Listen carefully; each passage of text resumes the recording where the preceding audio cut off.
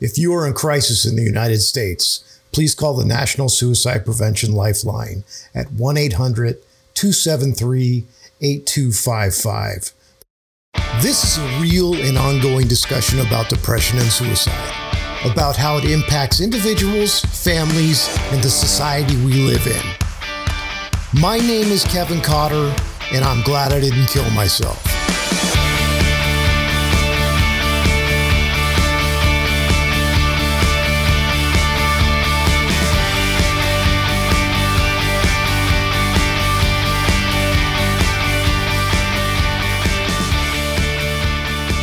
Once again, welcome to another podcast. I'm excited about today because we're going to talk to Marilyn Koenig, Executive Director of Friends for Survival. They're out of Sacramento, California, home of the mighty Sacramento State University. Go Hornets. That's my alma mater, if you guys don't know. So Friends for Survival bridges the gap between despair and renewed hope. And it's really for those whose loss is recent enough that they can lean on the shoulders of people that have walked that path before. Because it's a difficult task of walking through that grief after a death by suicide. There can be found on the web at friendsforsurvival.org. If you need to reach out to them, it's 800-646-7322. And that's all going to be in the show notes. So if you didn't write that down, don't worry. You can just look at the show notes and it's right there.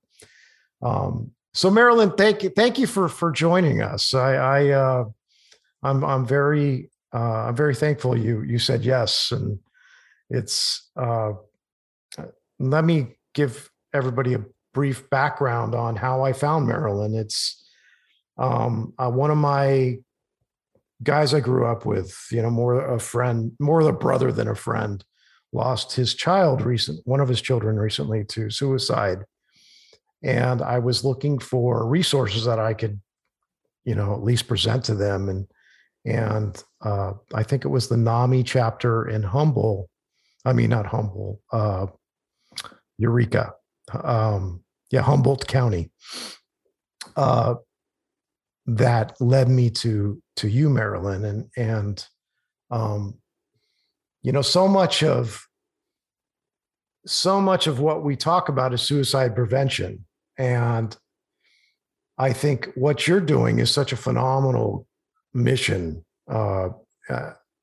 giving hope, giving that first glimpse of hope to people that are going through this. And so what kind of led you to the founding of Friends for Survival, and how did that go about? Well, in the 1960s, I was a very busy mom. I had 7 children. I had 4 in high school at the time. And then I had a couple in grade school. And I had a little 2.5-year-old.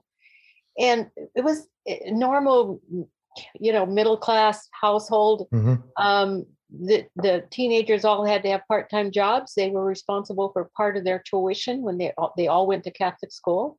And so if you wanted a car, you'd have to get a job, save your money, pay the insurance, and buy the car. So that they couldn't quite drive at 16 then. It was closer to 18. That's probably safer. Yeah. It was a busy household, sports and music and all kinds of activities with the children. And I was raised with a mother who was never involved in my school activities at all. And so I kind of recreated what I wish I'd had. And so I was a very involved mother and enjoyed every bit of it. It was fun watching the parades in Little League coming down Center Parkway and going to their games, the scouting. I was this Girl Scout leader and I was a Cub Scout then mother and all those kinds of fun things. And there were carpools, and so busy life.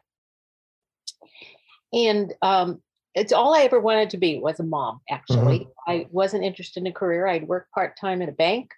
In those days, the banks opened at 10 o'clock and they closed at 3. So you could get your kids off to school, go to your little part-time job, come home and be there when the kids got home. So my husband worked sometimes 2 jobs, but basically he was the landscape contractor at that point. Before that, he had worked for newspapers in the typesetting business. So it was just a normal life. It really was.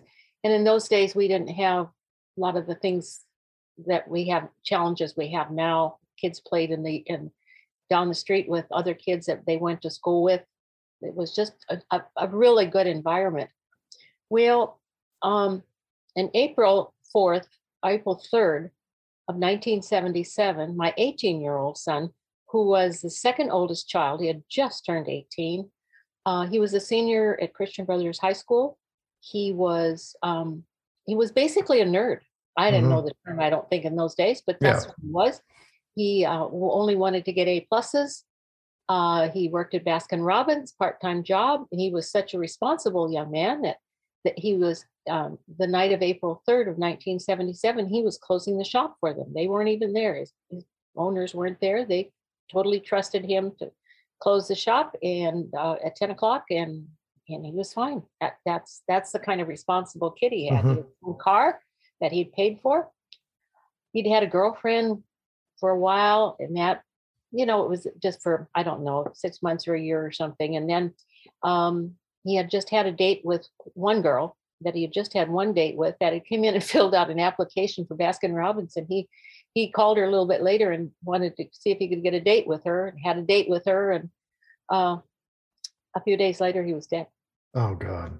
So he didn't come home from his Baskin Robbins job.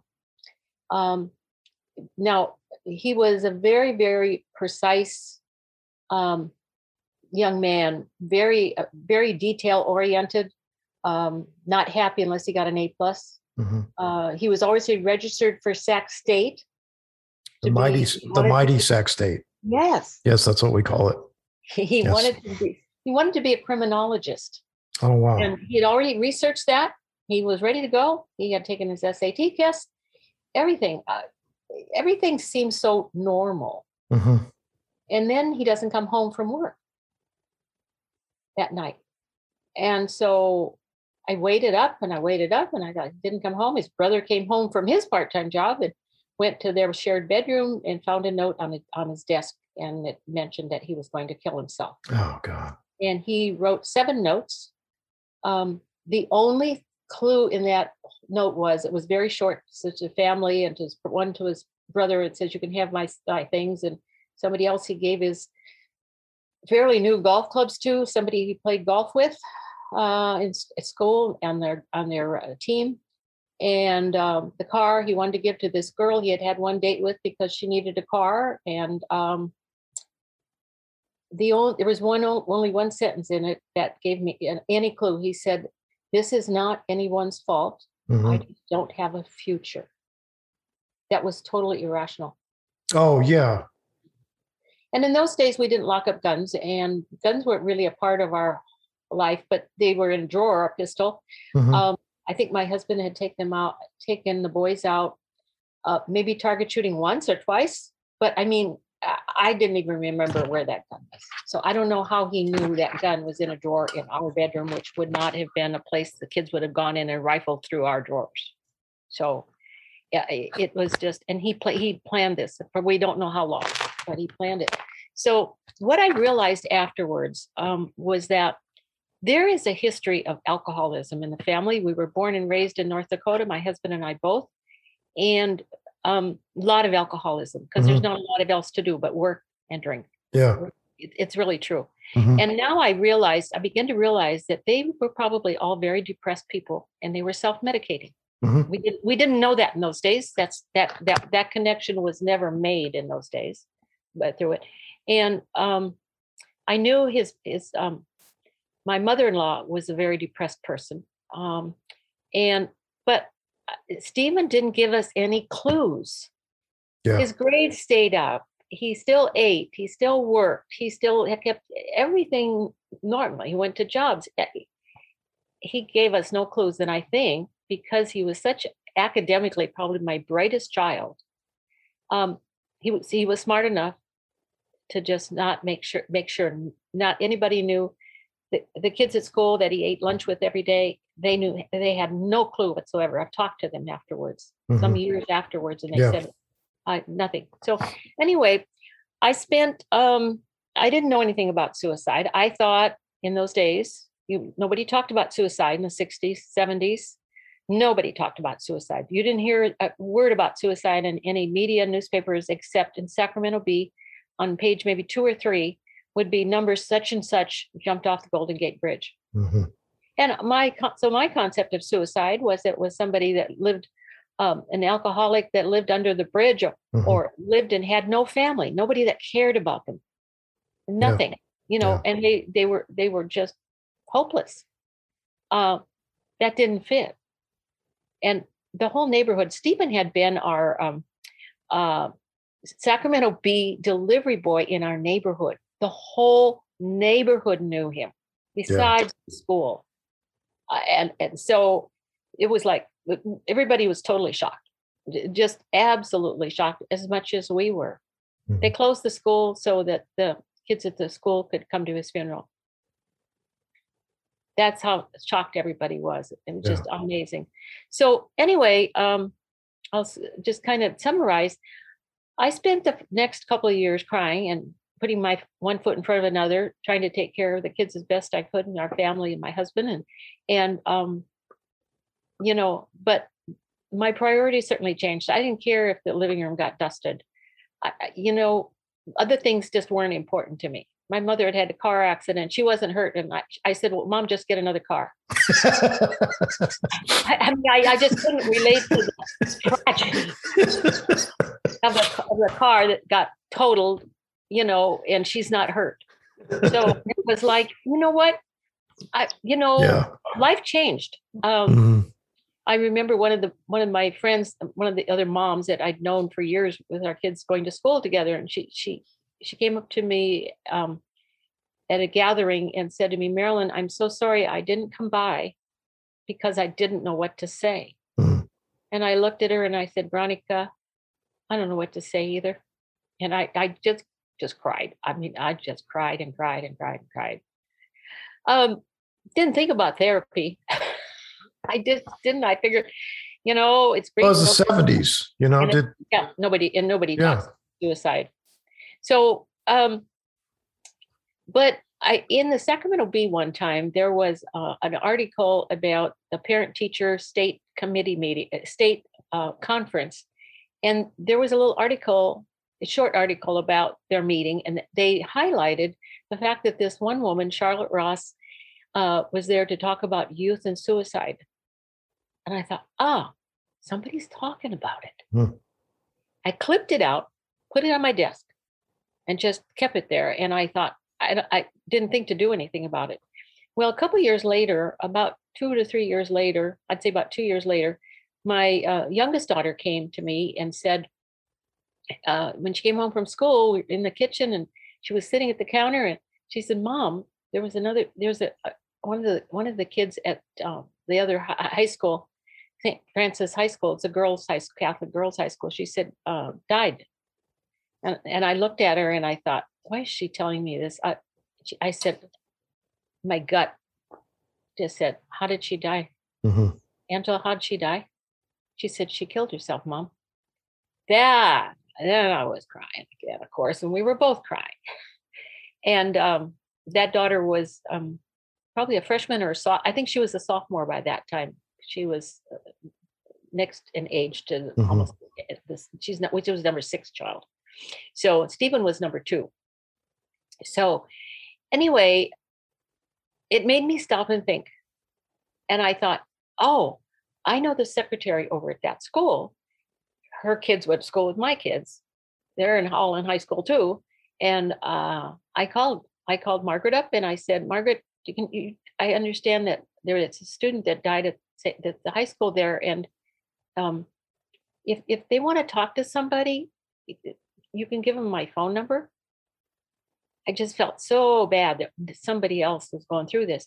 And she said, well, actually, she said, Marilyn, the young girl doesn't have parents. Parents have died. She was living with her aunt and uncle, and she had a pet that died recently. That's all I knew. I never heard from anybody. I never heard from them at all. But it rattled my brain enough that I thought, okay. So I started thinking, and I remembered that clipping on my desk, and I dug and researched, and I found Charlotte Ross. And I called her and I said, what do they do in schools for kids? And she said, well, I don't know what they're doing in your area. Why don't you call? So I called. I started calling. And I called some of the public schools and I asked for the school nurse or counselor or whoever. And some of them, of course, I couldn't get through to, and a couple of them didn't even answer. But then this one in particular, I was trying to talk to her, and everyone else had said, "Well, we don't do anything." And then this one was very curt with me, I would say, and she said, "Well, she said, we don't have that problem at our school." And I said, "Well, by that time, I learned something." Mm-hmm. I said, between 6 to 10 teenagers in Sacramento kill themselves every year. And she said, "Oh, you know more about it than I do." And she hung up. So, of course, you know what moms do.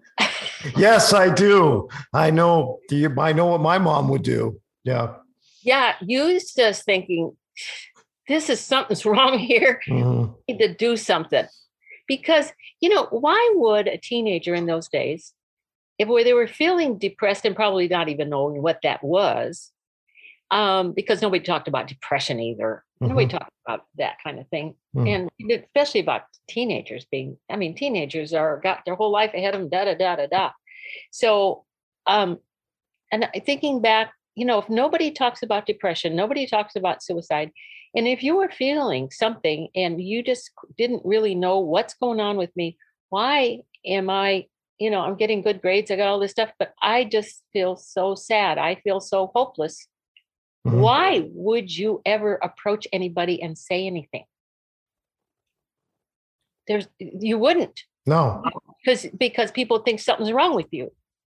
And you think, well, I'm bad thoughts, or Yeah, or they tell you it's just in your head. You'll get over it. Yeah. Yeah. Yeah. So, it's just temporary or whatever. Mm-hmm. So I could see why Steve never made an effort to even say anything to us, never mention anything at all. Mm-hmm. So anyway, that spurred me on. So I called, Charlotte and I talked some more, and she got me involved. In a short story, she got me involved in a California Youth Assembly committee on youth suicide and had some legislation pending. I went to a Compassionate Friends support group that I found out about. And I thought there must be parents there that have lost their children to suicide.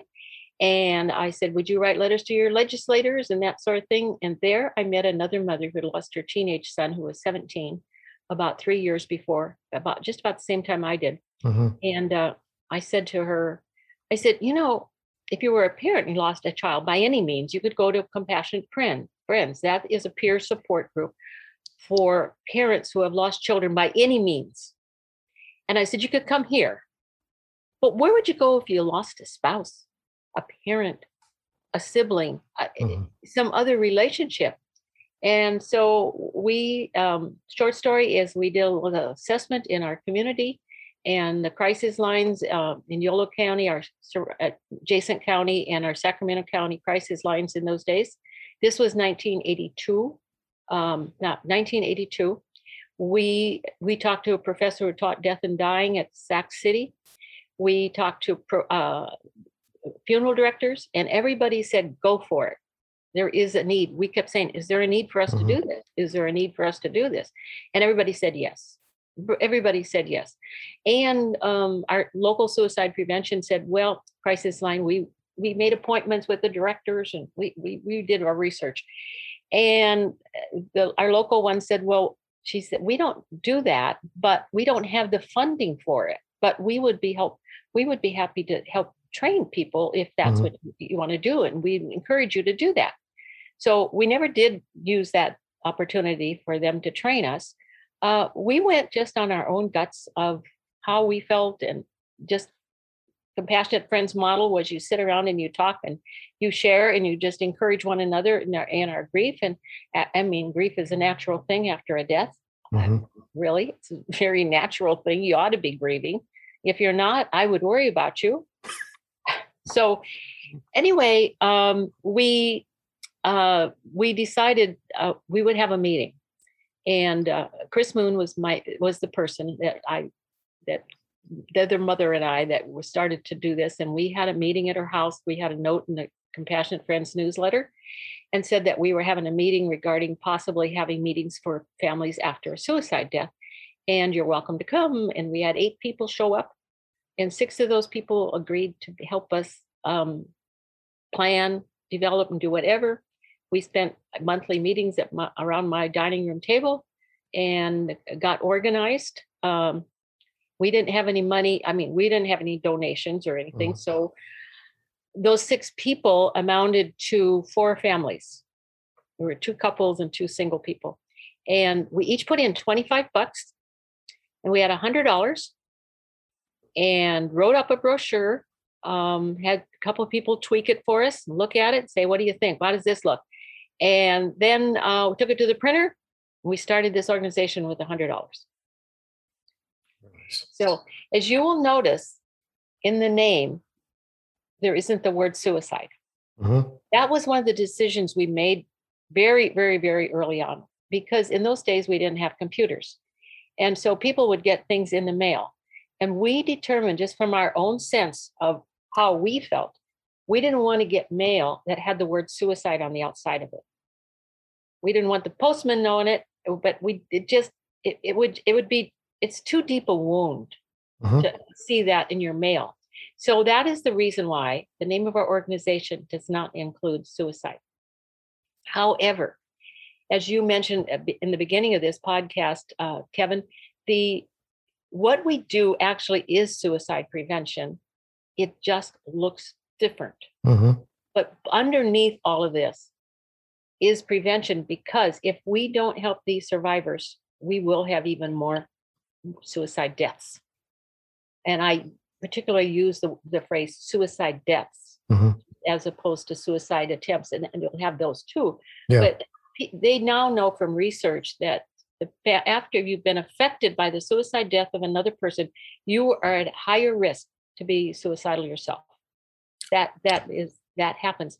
And of course it does. You think, well, what would happen if I did that to my Mhm. family now? Yeah. And so anyway, we launched and had a meeting. I think the first meeting we had like 10 or 12 people show up, and it just grew and grew and grew and grew and grew and grew. And I never dreamed it would get so big. I just thought it'd be like my little Girl Scout troop once in a while. 10 or 12 people, and we'd sit there and, share with one another, encourage one another, and be friends, and, walk. We'd journey together through this. We wouldn't be alone in this suicide grief. That's such a powerful thing that when I did a lot of group therapy. I don't know if they're in Sacramento, but there was a group here called Depression Bipolar Support Alliance.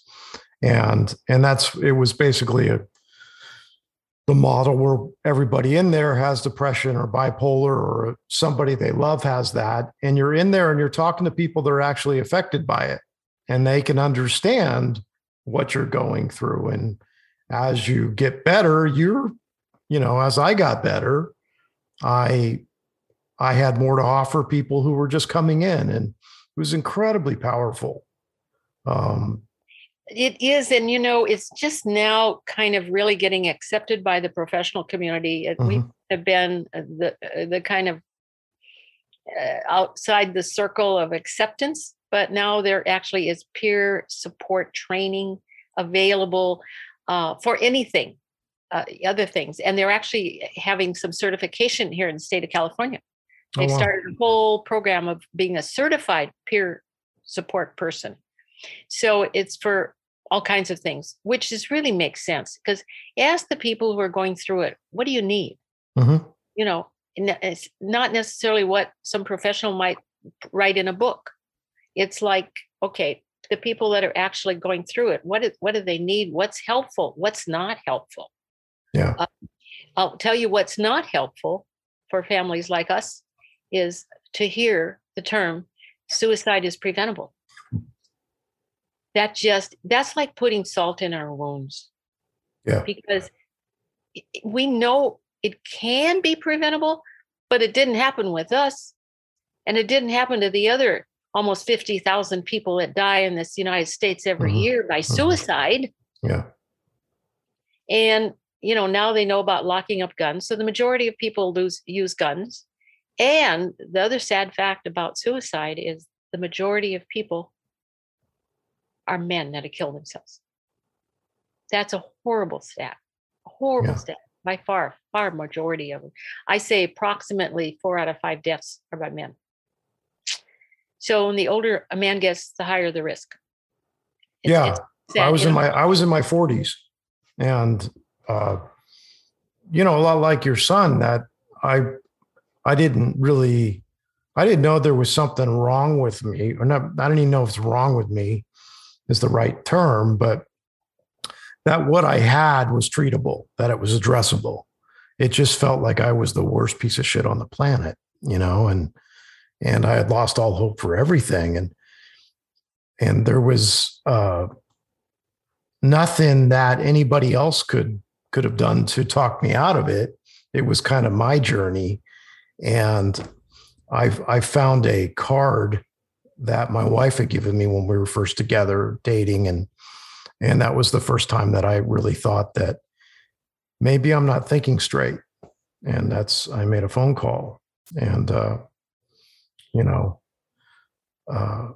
it wasn't, and it wouldn't have been anybody else's fault. I look at my buddy that just lost his child, and, one of the first things he said to me was, I guess that shows how good of a parent I am. And we feel like total failure.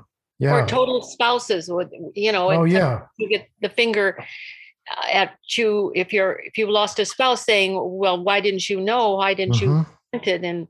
And your in-laws blame you. And there is so much blame. And then parents blame themselves, just like that. The father that Yeah. We blame ourselves, first of all, and really beat ourselves up. And the moms have really beat themselves up. They should have done something different. They should have known. They should have been prevented. And maybe they did prevent it for many years if that child was struggling and they knew it, and they still lost the battle. Yeah. But when I talk to groups, I talk to them about, I think in our culture, and I think it's still true, people really don't understand suicide. And it is terribly complicated. It's complicated because every story is different. The reasons are different. There's some commonalities in some of it, of course. I don't think we have enough time in the whole half hour for me to gab about all of that. But the one general thing that I do say is suicide is not about dying. These people weren't trying to die.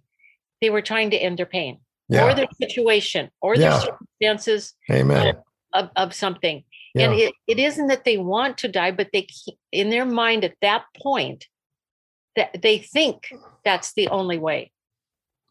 To end this situation, because it seems hopeless and impossible to them. Yeah, that's what it was for me. It was that was the next logical choice. It made total sense to me. And I'm sure it does. I thought I was doing everybody a favor too, and how horrible to feel that, and I mean, there is no.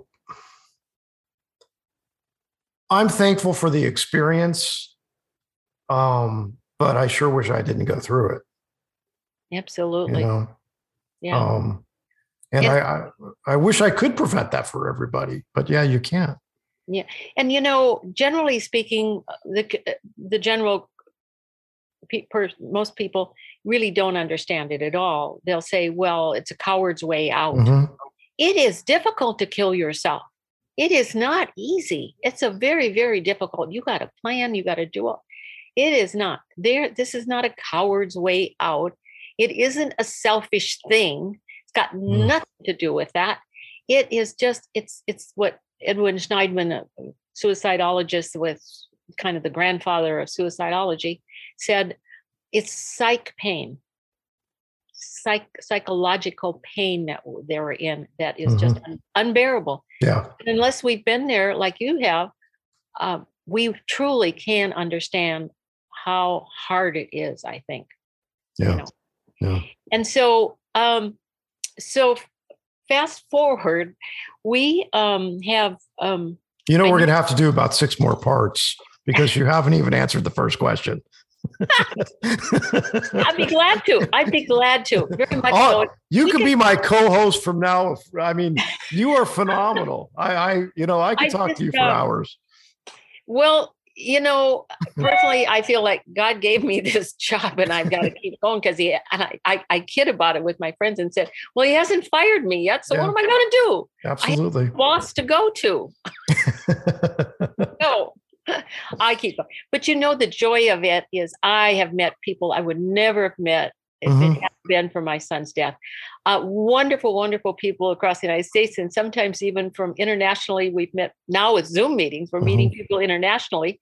And it is so refreshing. You people that are so sad and they're calling and saying, when they call and want information, what they're really saying, which they can't verbalize because they're in such trauma, is tell me how I'm going to get through this.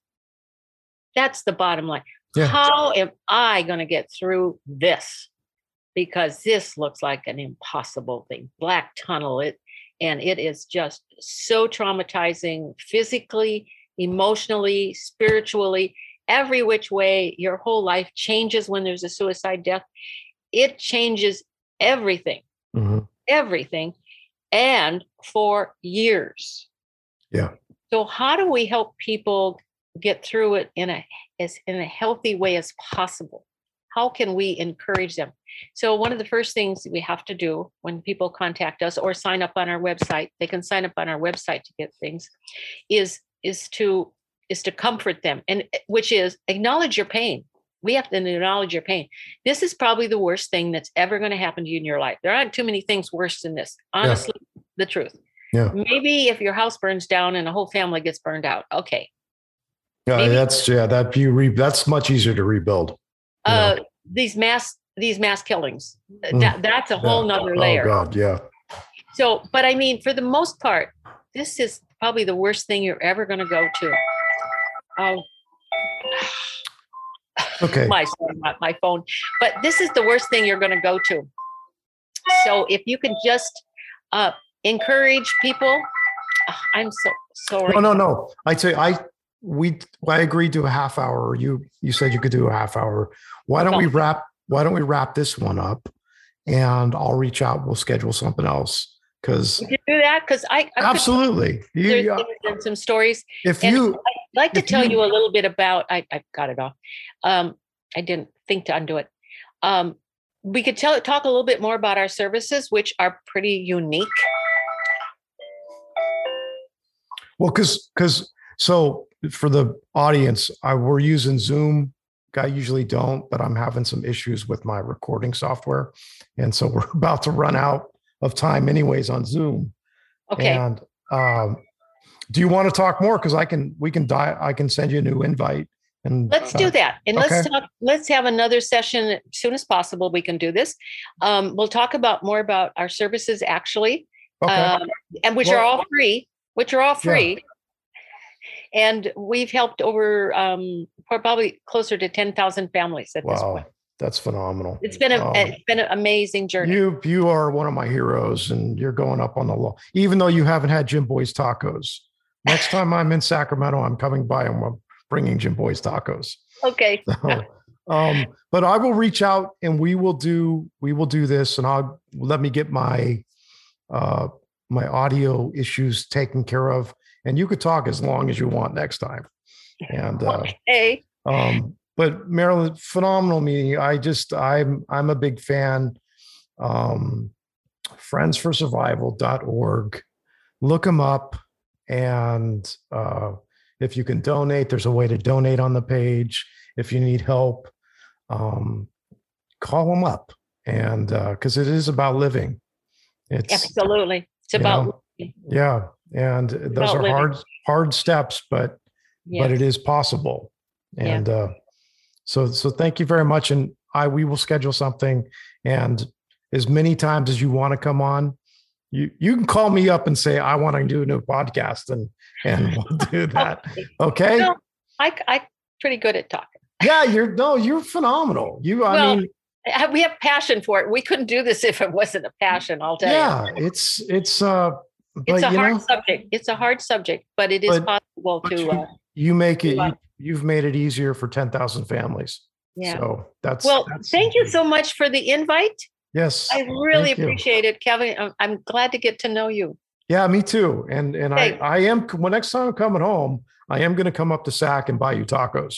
Okay. So, okay. You have to come by our office and meet I will. Staff and so let's talk more about what kind of services and what other things we can do to help. Yes, we will do that. We will do that in part 2. Okay. And maybe next week. Okay. Okay. That would be fine. Okay. All right. Okay. I'll send you an email. Okay. Thanks, Kevin. Bye-bye, Marilyn. Okay. Bye-bye. Okay.